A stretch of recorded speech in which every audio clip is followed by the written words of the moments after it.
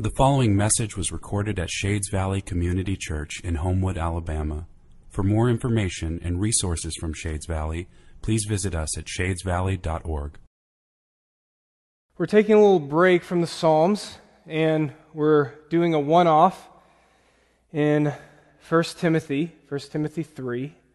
And this has always been such a powerful text for me, even though it's so short, this passage. And in this text, it's really important for the letter because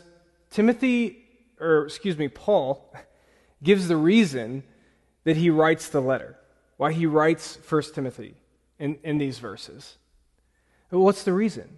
Why is he writing it?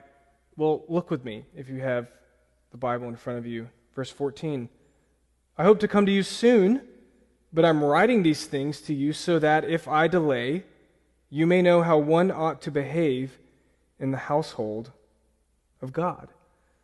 Okay, so Paul is currently absent from this Christian community. He's been delayed in coming back to see them.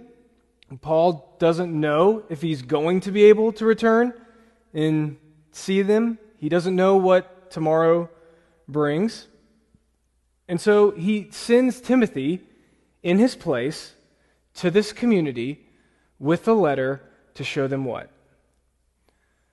To show them how they are to live as a community, how they are to interact with one another, how they are to view one another, how they are to treat one another as the body of Christ. And in these specific verses, Paul doesn't give maybe what we want sometimes, which is the nitty-gritty, right? That on-the-ground wisdom. He doesn't give specific instructions, but rather he reveals to them who they are. And also he reveals to them the glorious good news that they possess. So, I don't know about you, but for me, in this season, with all its complexity, I need to be reminded this morning who we are. I need to be reminded once again who Shades Valley is, who we are as a people. I need a otherworldly, supernatural, God-given vision of the church. I think if we are going to be a community, if we're going to be a people that in this season bear witness to the beauty of Jesus Christ and in the love of God, then we must be a community that meditates on who we are, who the Scriptures reveal us to be. Okay, so that's all I want to do this morning, is I simply want us to meditate together on who the Scriptures say we are in this text. So, first, verse 15. So, Paul writes to the church, and he says that the church is the household of God.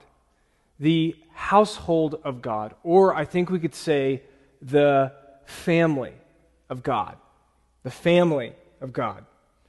And so I imagine most of us know this. This is nothing new. You go to Romans 8, you go to Galatians 4, and you see that by grace, through faith, you and I have entered into the multifaceted, diverse family of God. God is our Father. We've been adopted by His love and grace. We know Him as a good and loving Father, and we are what with one another? Brothers and sisters, right? Brothers and sisters. We're family. Okay, so I worry a little bit at this point. Why? Because I think the language of family can be a little stale for us in our modern time because we're constantly inundated from corporations and institutions and service providers that say things like, hey, when you're here, you're family. Burger King, when you're here, you're family. You're part of the BK family, right? Even my beloved alma mater, Auburn University. All right. We're what? We're the AU family. Hey, when you're in Auburn, it's all about what? Family. Family, family, family. Everywhere, everybody says that you're part of this family, right? And so I think we can roll our eyes a little bit, because if everything's family, every community, every group, every service provider, then really nothing's family, right? So this is where I think, in our current modern world, where the family has been branded for marketing purposes, I think Joseph Hellerman's little book, when the church was family, is a gift to us. And he shows something that's really interesting to me. So in the book, Hellerman argues this. He argues that in the world of the New Testament, the closest family bond in society, it wasn't marriage. It was what? It was the bond between siblings. Isn't that interesting? And the most treacherous human act of disloyalty was not disloyalty to one's spouse. It was the betrayal of one's brother. Now, I bring this before our attention not to say that we need to return to this ancient society's values. I could see some siblings in here looking at each other, kind of shaking their heads. Okay. I'm not saying this is kind of the blueprint for the family that we need to return to, but I bring it to our attention so that you and I can fully grasp the gravitas of what Paul is saying when he looks at this diverse group of people that have come together in Jesus Christ, and he says, you are now brothers and sisters. Do you see how striking the language is? If you read the Testament, you will find that the English equivalent of brothers and sisters is found around 140 times in the New Testament. And most of the time, it's referring to the spiritual family of God, just over and over again. And you can go and you could read and you can look at when Paul is addressing conflict and disagreement and division in the local church. And again and again and again, you know what he does? He says, brothers and sisters, I appeal to you. Over and over again. 1 Corinthians 1:11, look. For it's been reported to me about you, my brothers, by members of Chloe's household, that there are quarrels among you. Over and over again, he appeals to them as brothers and sisters. He says, your family. You need to remember that.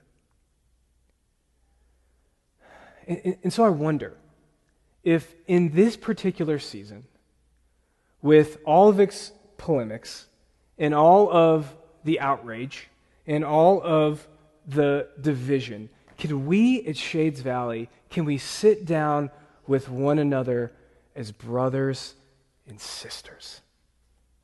As brothers and sisters. Brothers and sisters that disagree with one another? Yes. Brothers and sisters that are frustrated with one another? Yes. Does anyone in here have a brother or a sister that you've ever been frustrated with?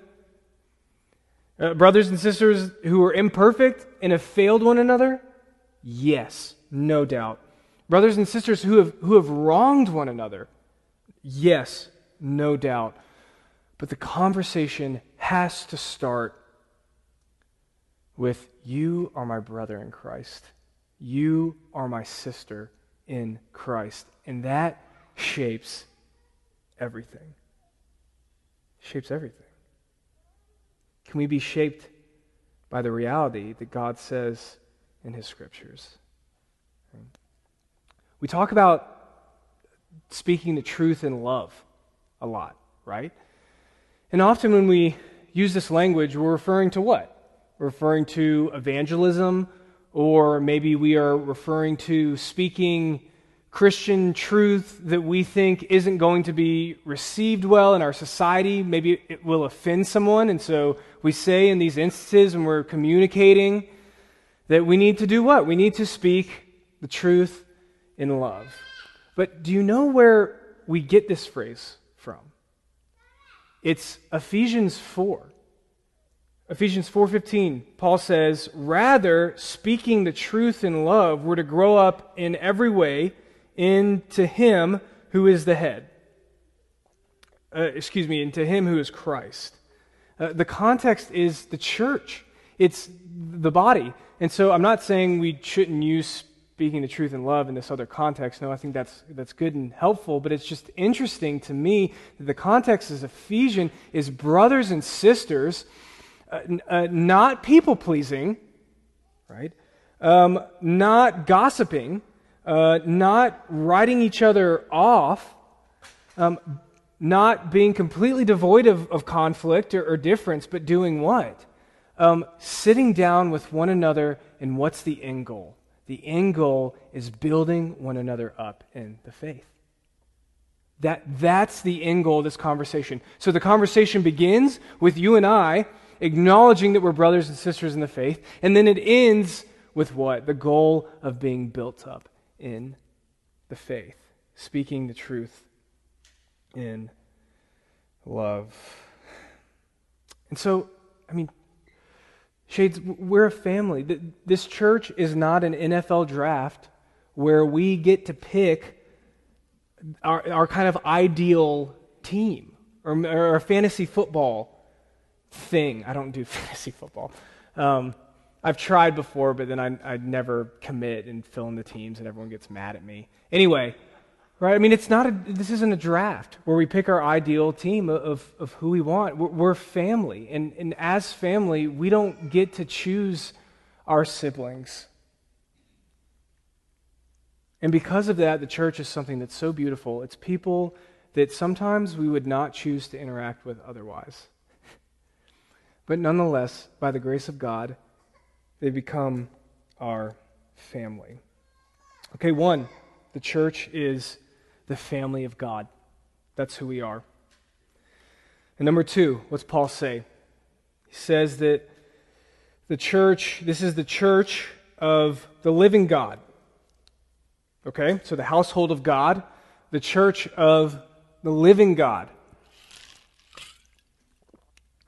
Here, Paul is emphasizing, I think, God's presence among his people. God's active presence in and among. In Paul's day, the way that God dwells in and among his people sets Christianity apart from every other religion. Other religions have holy buildings. Other religions have physical structures, temples. Right? You want to find God? Do you want to worship Him? Do you want to offer sacrifice? Well, you go to this place, and there you will find Him. There you will experience His presence. But one commentator wrote, for Paul, God is to be encountered not in special places, but in a special people. God is to be encountered not in special places, but in a special people. In Ephesians 2, Paul writes that in Jesus Christ, and this is a glorious truth that really has become an article of faith for me. In Jesus Christ, we are being joined together. Joined together, brought together. Why? So that we can be a dwelling place, a fit and appropriate dwelling place for God by His Spirit. And you know what this season in particular has shown me? And this is experiential, I profess, but often this bringing together work is painful. Often this drawing together work, it hurts. It's not an Instagram picture of us having dinner together, right? Although I love those pictures. Please keep posting them. It's hard. And why is it hard? Because for us to be brought together as a community where God dwells, then we must be a people that die to ourselves. We must be a people who die to an individualistic life. And that's hard. That's difficult. But the beauty of the gospel and what the gospel did in the world of the New Testament is that it brought Jew and Gentile, it brought wealthy and poor, it brought people from every nation and tribe and tongue, and it made them what? One people where God dwells. And I think in this season, what has sustained me is that Ephesians 2 says that it's God that's bringing us together. Now that's good. Why? Because that means that God has not left us to our own devices to figure it out. He is working to bring us together. I've always been struck by these words from Eugene Peterson. These words that come from him are words that can only come from a long life of obedience to God and faithfulness to a local church. But Peterson says this. He says that there was a shift in his ministry. And the shift happened when he started seeing that people were not problems to be solved, but holy members of the temple of God. Whew. People are not problems to be solved, but they're mysteries, Peterson says. They are holy members. They are vessels in which God is active and present and moving through on earth. And Peter says that changed his ministry. What if we started seeing one another, not just as brothers and sisters, yes, that's good, but also as holy members in the family of God. Whew. Okay, lastly, Paul says that the church is the pillar and buttress of truth. Okay? Church is the family of God. Church is the household of the living God. We're a temple individually, corporately. God is active and present here by His Spirit. And the church is the pillar and buttress of truth. What does that mean? Well, I think that Paul uses this architectural metaphor, this language, to show that the church is to be a steadfast support for the truth of the gospel. I think the architectural language is used to communicate that the church is to provide a steadfast support for the truth of the gospel. Now, this is breathtaking to me, because it means that God has entrusted the church with all of its imperfections and all of its failings, with the most beautiful and glorious news that there is. And that is the news about Jesus Christ. I love what the poet and writer Dorothy Sayers says in regards to this. She says, God underwent 3 great humiliations in His efforts to rescue the human race. Okay, 3 great humiliations. The first was the incarnation, when he took on the confines of a human body. First humiliation. Second humiliation was the cross, when he suffered the shame of public execution. What's the third humiliation? The third humiliation is the church. In an awesome act of self-denial, God entrusted his reputation to ordinary people. To us. Wow. Now, as I reflect on this, and I reflect on Dorothy's words, I just get this pit in my stomach. And why? Because I'm well aware with the failure of the church throughout history. I'm well aware of the evil that the church has committed by individuals and institutions. Yeah. So there's a pit in my stomach. But I think even more so, I am so aware of my own weakness. No one knows my heart more than I do, right? I am very well aware of my own failures. My own failures as a husband, my own failures as a leader at Shades Valley, my own failure as a friend. God has entrusted his reputation to ordinary people. And so if I'm being honest with you, and this just kind of came to me a few times this week, it can make me feel really hopeless. It can make me look at God and go, really? Like, yes, I'm going to get up and I'm going to say that we're the family of God. Yes, I'm going to get up and I'm going to talk about the church as the holy temple, but really? God, this is the means that you've chosen to reveal your glorious good news to the world? It can feel so hopeless. And this is why I need verse 16. This is why we all need verse 16. Well, Paul writes what? You can look. He starts by writing, "Great indeed, we confess, is the mystery of godliness." Great indeed, we confess, is the mystery of godliness. Okay, so what's the mystery? What's the mystery? It's Jesus. That's the mystery.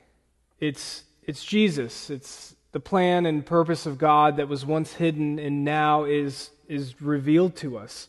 How do we know that? Well, if you look down to the following lines, there are these words that have this hymn-like character to them, and essentially it tells the story of Jesus. It doesn't list his name, but it tells his birth, his life, his death, his resurrection, his ascension, his glorification to the right hand of God. And so it's almost like here at the end, Paul is saying, great indeed is the gospel of Jesus Christ. Great indeed is the gospel that takes broken, messed up people, forgives them of their sin, and takes them from being individuals to being a community that is joined with God in sweet communion and empowered by His Spirit to take His good news of the death and resurrection and glorification of Jesus to the ends of the earth. Great is that story. This is our true story. This is the story that shapes every other story. So, don't for 1 second let the church's failure and weakness be the grand narrative that shapes everything else. Don't let conflict and division be the grand narrative that shapes everything else. Don't let your sin and your failure be the grand narrative that shapes everything else. Don't let the struggles of this season be the grand narrative. Don't let any other story in this world get the last word other than the story of Jesus Christ. The church may appear foolish. The church may appear weak. But when I look at it through the grand narrative of Jesus Christ, I see that God uses the weak to shame the strong. I see that God uses the foolish to shame the wise. I see that His power is made perfect not in strength, but in what?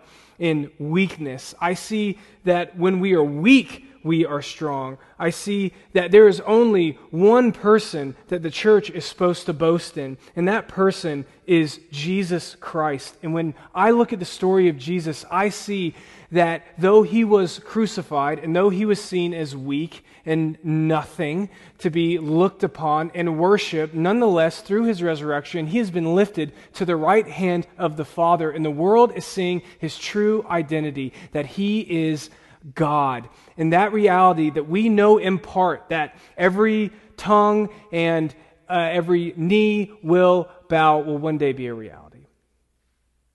That He will reveal Himself, and He's doing that now. And who has He chosen to do it through?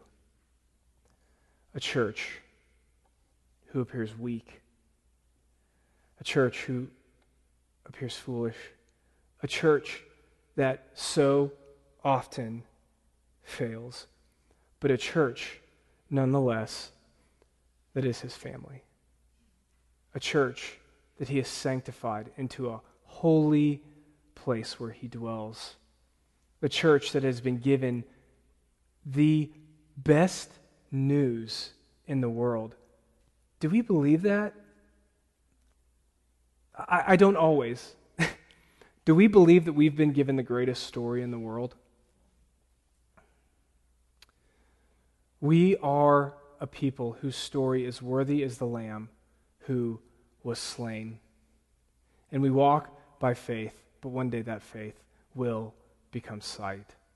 One day we, as the people of God, will be together, and we will see that everything that we've said that has sounded so insane is true, because Jesus is Lord.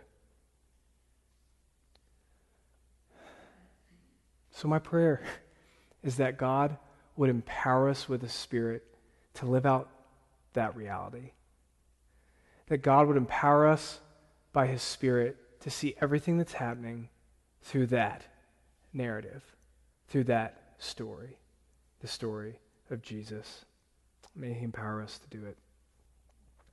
Amen.